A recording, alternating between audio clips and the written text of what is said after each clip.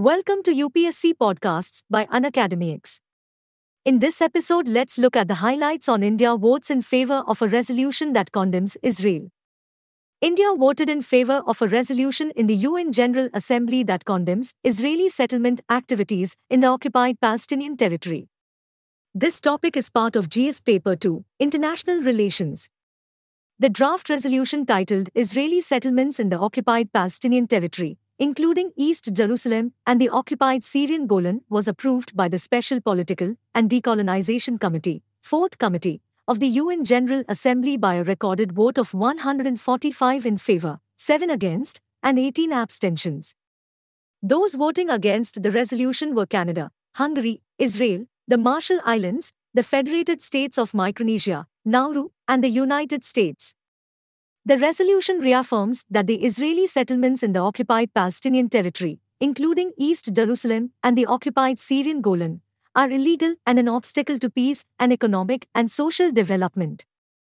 A few days before the resolution's vote at the UN General Assembly, India had refrained from voting on a resolution that demanded an urgent humanitarian truce in the Israel-Hamas conflict that would end hostilities and allow humanitarian access to the Gaza Strip.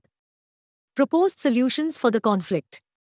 Two-state approach. It is widely accepted that this would end the war and result in an independent Israel and Palestine. The contention is that Israelis and Palestinians have distinct ideas about how to manage their own countries. Israelis desire a Jewish state, while Palestinians desire a Palestinian one. One-state approach. By doing this, Israel, the West Bank, and the Gaza Strip would be combined into one large country. There are two variations of it. One would establish a solitary democratic nation, which certain leftists and Palestinians support. If Arab Muslims outnumbered Jews, Israel would cease to be a Jewish state. The alternative proposal, which certain right-wing Israelis and Israelis support, calls for Israel to acquire the West Bank while either expelling Palestinians or denying them the right to vote. India's perspective on the conflict. In a recent UNSC statement, India sought to strike a compromise between its historical links to Palestine and its expanding relations with Israel.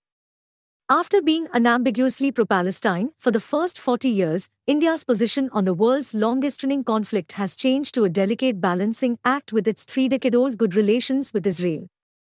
India's stance has likewise been viewed as pro-Israel in recent years.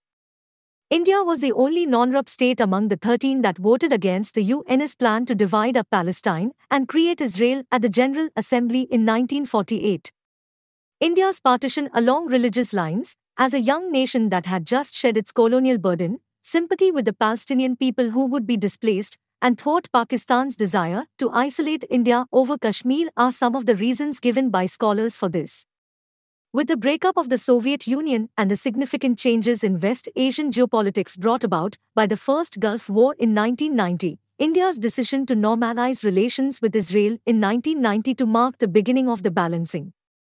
4 decades of ignoring Israel came to an end in January 1992 with the establishment of the Indian Embassy in Tel Aviv.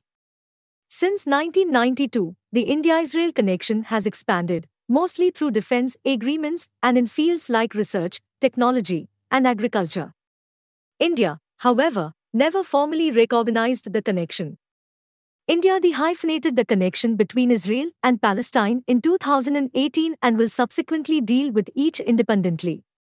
India's approach to the conflict is justified by certain Arab states' choice to strengthen ties with Israel as it continues to develop its relations with Arab nations, particularly Saudi Arabia and the United Arab Emirates. Thanks for tuning into Unacademics. For free access to daily current affairs and bite-sized lessons on all UPSC topics, download the Unacademics app now.